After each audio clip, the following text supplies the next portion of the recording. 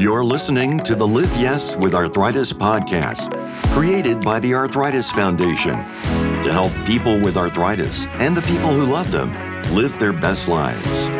If you're dealing with chronic pain, this podcast is for you. You may have arthritis, but it doesn't have you. Here, learn how you can take control of arthritis with tips and ideas from our host and guest experts.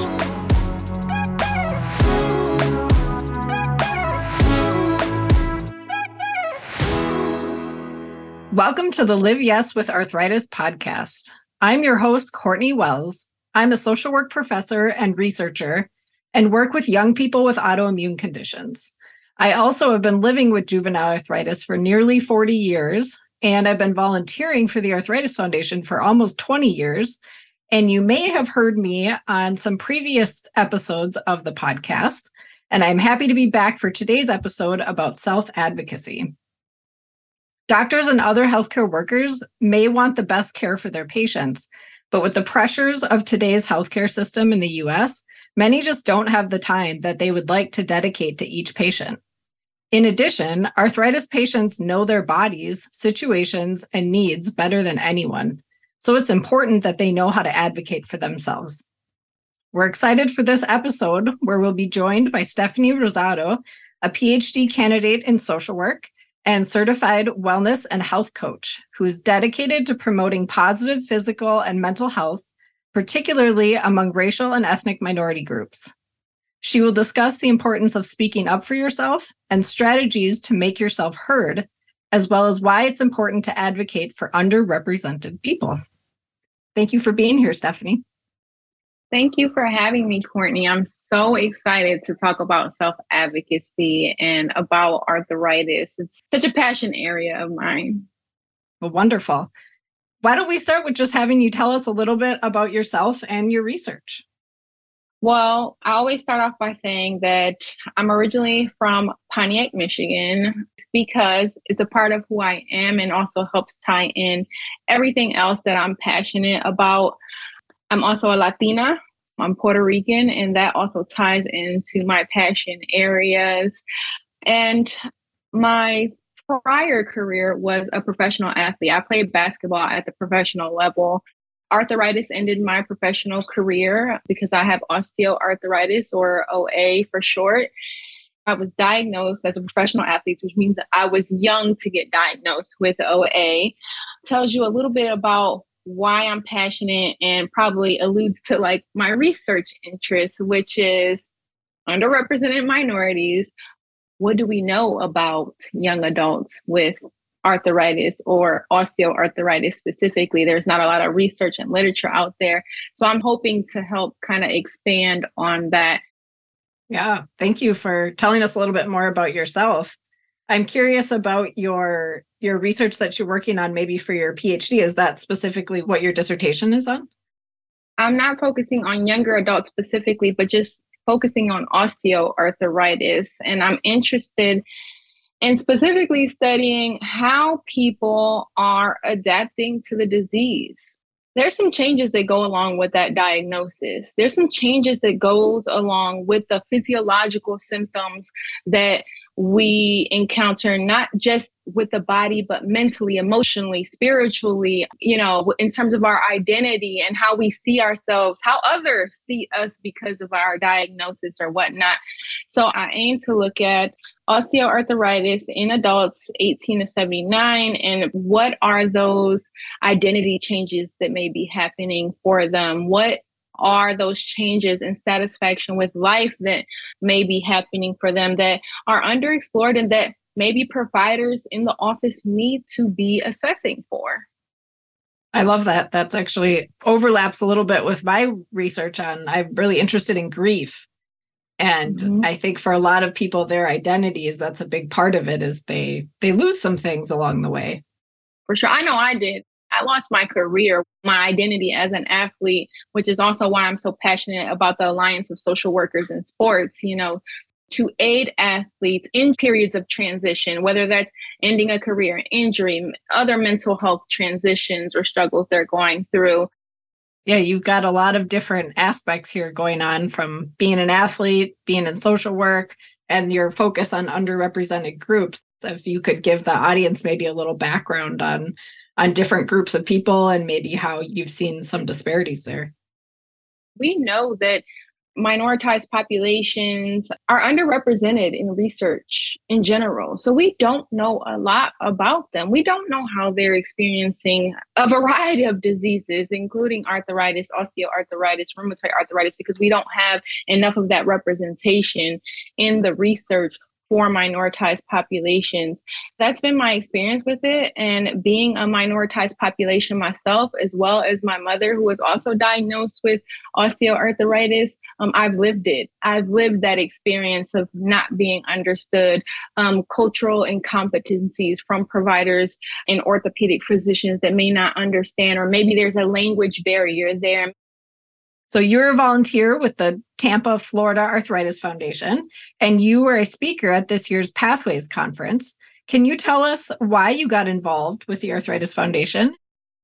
I felt like I just wanted to find a resource for myself about osteoarthritis, and I found the Walk to Cure Arthritis. And I'm like, oh, this is a Tampa Bay thing, right? So I was like so excited by it. Like, I could just walk. I could do that, right? It's just a walk. I don't have to run anything. I participated in the following year's Walk to Cure, which was in person. It's just been a great experience, a great sense of community. And I think that's what's kept me involved, is that sense of community and continuous learning about not just osteoarthritis, but all other arthritic type of diseases and the struggles that people face. What did you speak at the Pathways Conference about? It was really just providing a patient's perspective. Everyone hears research and, that's a scary word, right, to a lot of our communities. As you're developing the methodology for this research study, are you considering the voice of the patient? Are you considering how they will feel or what they're thinking about when you tell them that they may be involved in a research study? And how do we disseminate that? Oh, that's so great to hear. A lot of my research focuses on patient-centered research and trying to figure out how do we get more voices into the research whole machine that we have. And it's hard. It's really hard. Yeah. So can you talk a little bit more about that? I would love to know more, and maybe our audience does too. Yeah, I can tell you a little bit. I started a youth council a few years ago that is funded by PCORI, and we do exactly that. So we take young patients, they're 16 to 22 years old, and we train them to be patient researchers. So we are developing a curriculum, and then we help them learn how to work with researchers, and then we help connect them to researchers so that they can participate in researchers' studies. And then we mentor them and support them along the way. And some of our young people know nothing about research whatsoever and maybe have negative feelings about it. Others are college students who are volunteering in labs and things like that. And so we have a wide range, but we really are trying our hardest to get as many different types of people to be involved in the research process. That's awesome. Talk about self-advocacy, like that right there, that's really giving someone a tool that they can use, not only to learn more about what they're experiencing, but also to contribute to this bigger advocacy piece, to push the needle forward in terms of arthritis research. So that's amazing. Thank you. Thank you for sharing that. The Arthritis Foundation's Live Yes Connect groups are empowering support groups that bring people together for informative events and engaging activities. Peer-run and volunteer-led, they offer a place of understanding and encouragement and cover all kinds of topics. Find a group that matches your interest at connectgroups.arthritis.org. Could you talk a little bit more about how people could become involved in research, or how research could better incorporate people from different backgrounds? Yeah, it's funny because we said that is a form of self-advocacy, getting involved in research. My personal opinion, my take on it is that power dynamic needs to be removed. People can get involved in research if they want to, but researchers need to do a better job of disseminating information so it's understandable to like potential participants and things like that. So I think the responsibility is on the researcher to do that and to make it less scary for participants. That brings me to my question for you about self-advocacy. So how do you define that, and what does that look like for the people that you work with? I would define that as using or leveraging every tool, every skill, and resource available to you to ensure that your needs are met and that you're taking an active role in creating the best outcome possible for yourself. And so when I say every tool, every skill, every resource, I mean everything, because advocacy is not just about speaking up and talking and advocating in spoken language, right? Advocating is being a part of research. Advocating is educating yourself. But advocacy is very much speaking up for yourself at a provider's office to tell them what you are experiencing and how you're experiencing. It's also negotiating work responsibilities, right? Because of your illness. Maybe you need a standing desk. Maybe you need other modifications. And self-advocacy is also setting boundaries with people. Even housework with your partner or spouse at home. It could be simple as that. That's self-advocacy. A lot of times when I talk about advocacy, people think I mean go to the legislature and testify and do those formal things. And those are really wonderful. Yeah. But it doesn't have to be that formal. And can you talk a little bit about what you've found about the importance of self-advocacy, especially in the context of arthritis? I have felt unheard in providers' offices. So I think my self-advocacy has come out in the form of, you know what, it doesn't matter where you are, who the provider is, you have a responsibility to yourself to continuously advocate. And so I've been in providers' offices where I felt unheard, or perhaps I felt rushed or even brushed off because I am a bit younger than your quote unquote typical osteoarthritis patient. So I've asked like, hey, can you slow down for me? I really want you to know what I'm experiencing. So equipping myself with the language that they can understand. So, doctor, this is affecting my activities of daily living because they understand that. A form of self-advocacy for me have been letting the providers know what they're doing well too, so they can do it with everyone. They can do it with the next patient. Thank you for taking your time with me. Simple, but it goes a long way, right? I think providers remember that as well. I'm curious if there's any cultural aspects of self-advocacy for you, or if you see that plays into any of your cultural background. Just in general, culture sometimes brings up a lot of different things for different people. For example, a big one is food in a lot of different cultures, right? And we know that food can flare up some type of inflammation sometimes. Food can also be comforting, but also cause you to gain weight if we overindulge, right? And so sometimes when my mom wants to scoop that extra little rice on the plate, I'm like, no, Mom, I can't do that because I'm trying to, keep a healthy weight for my joints or whatever it is. And so being able to advocate for yourself in that sense, when maybe you can't partake in a particular cultural event or indulgement, whatever it is, and being able to say, hey, I can't do that, but this is why. That's one way I think of it. Thank you for giving that example. Your voice matters. You have the power to make arthritis a higher priority in American healthcare. Influence state and federal policies, healthcare laws, and research funding, and bring arthritis out of the shadows. Go to arthritis.org/advocate and sign up.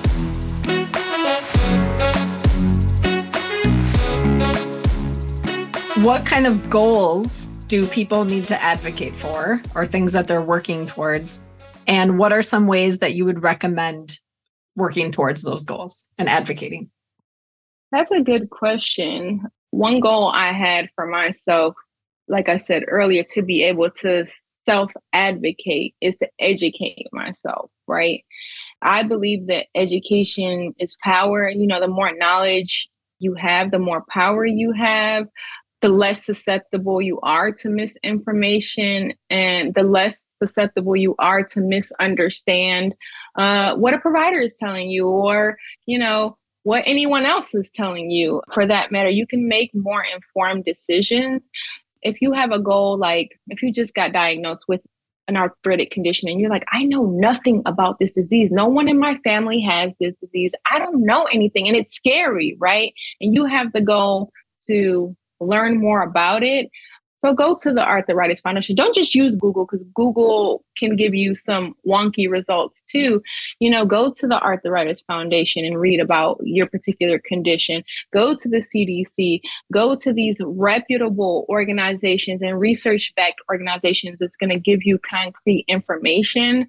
That's just one example how when you set a goal for yourself, when you're diagnosed with an arthritic condition, how you can go about kind of achieving that goal through self-advocacy. You will have trade-offs when you get your diagnosis.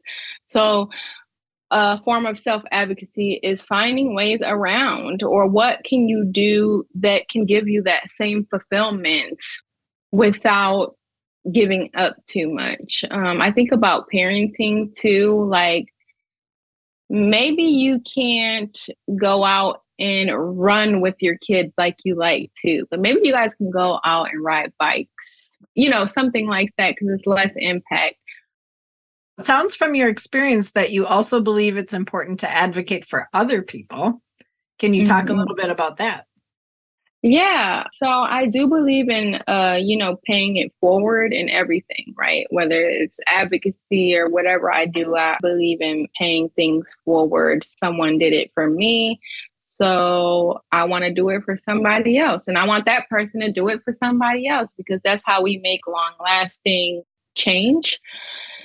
And so one of the ways I do that, again, is sharing my story. Even if your story reaches one person who resonates with it, it makes a difference. You don't have to reach the world and make world impact. Even if it's just one person, you can change their life.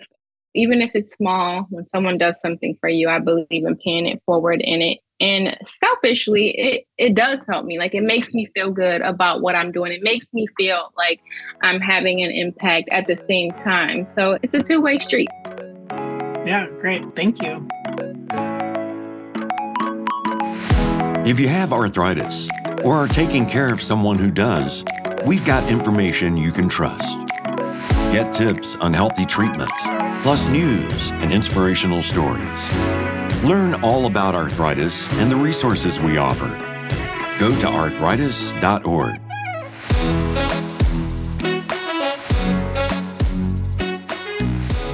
We had some social media comments here, some listener questions or comments, and one of the prompts went out was, what do you have to fight the hardest for? These are some of the responses that we received. So insurance to cover medication, strength, both physically and mentally, and constant comorbidities that tag along with RA. Accessibility, specifically elevators and campus and trying to get around in different spaces, and social aspects of the diagnosis, managing pain, building a treatment regimen. Any of these sound familiar? These all resonate. Insurance to cover medication. 2 months ago, where a medication that I had already tried that had worked was denied by my insurance because they changed their rules and what they cover and all this stuff. So now I have to go through step therapy and fail first before I can get it covered again. So I resonate with that. Strength, both mentally and physically. You definitely need strength in both areas to move forward. And also the strength to seek help if you're struggling in that area, especially mentally. I'm a huge advocate for mental health. There's strength in getting the help that you need. the social aspect of having a diagnosis. In a study that I conducted last summer and that was recently published was that young people with osteoarthritis, and I assume it's the same with, any type of arthritic disease, is the sex life component. You're young, you're in your prime, your intimate relationships may be a big component of your life during that time. And so we don't talk about it because it's taboo. So that's something that's underexplored and that needs to be talked about more. So yeah, all of this stuff, building a treatment regimen, how do you do that, right? That's something else we need to be educated about. So yeah, I resonate with all of these. Wonderful. Well, we typically like to close the podcast each time with the top 3 takeaways from the discussion. One of them, you're still a person with needs, wants, goals, things that you want to do with your life. So work with your providers to advocate for yourself, your life, and the life that you want to live, to build a treatment regimen that is good for you and that helps you still feel good and feel whole. Yeah. So that's one. You want to go next?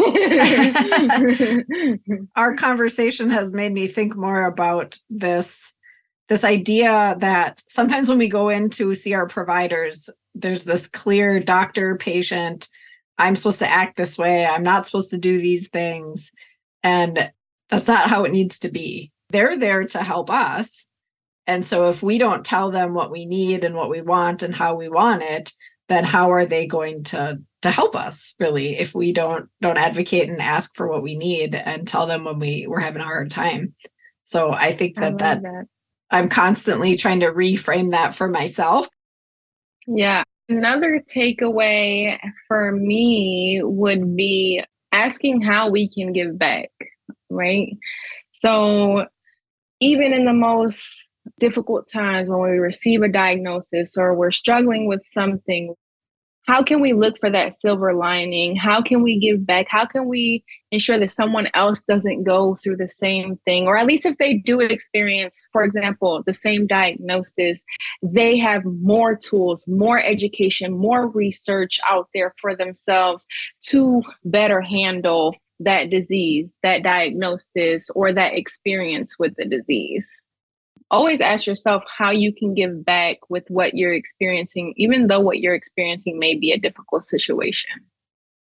Yeah, that's wonderful.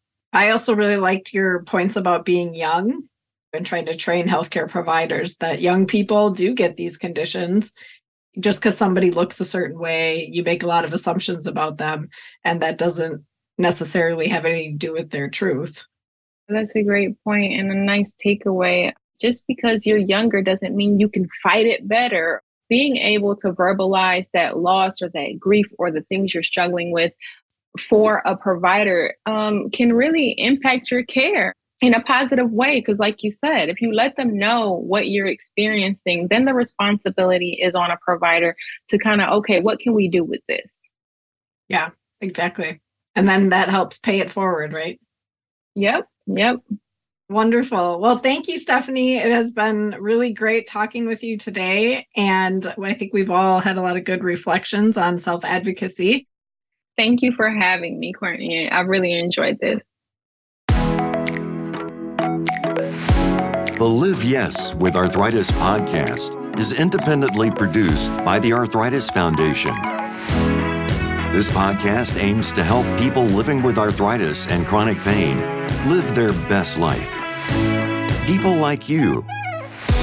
For a transcript and show notes, go to arthritis.org/podcast. Subscribe and rate us wherever you get your podcasts. And stay in touch.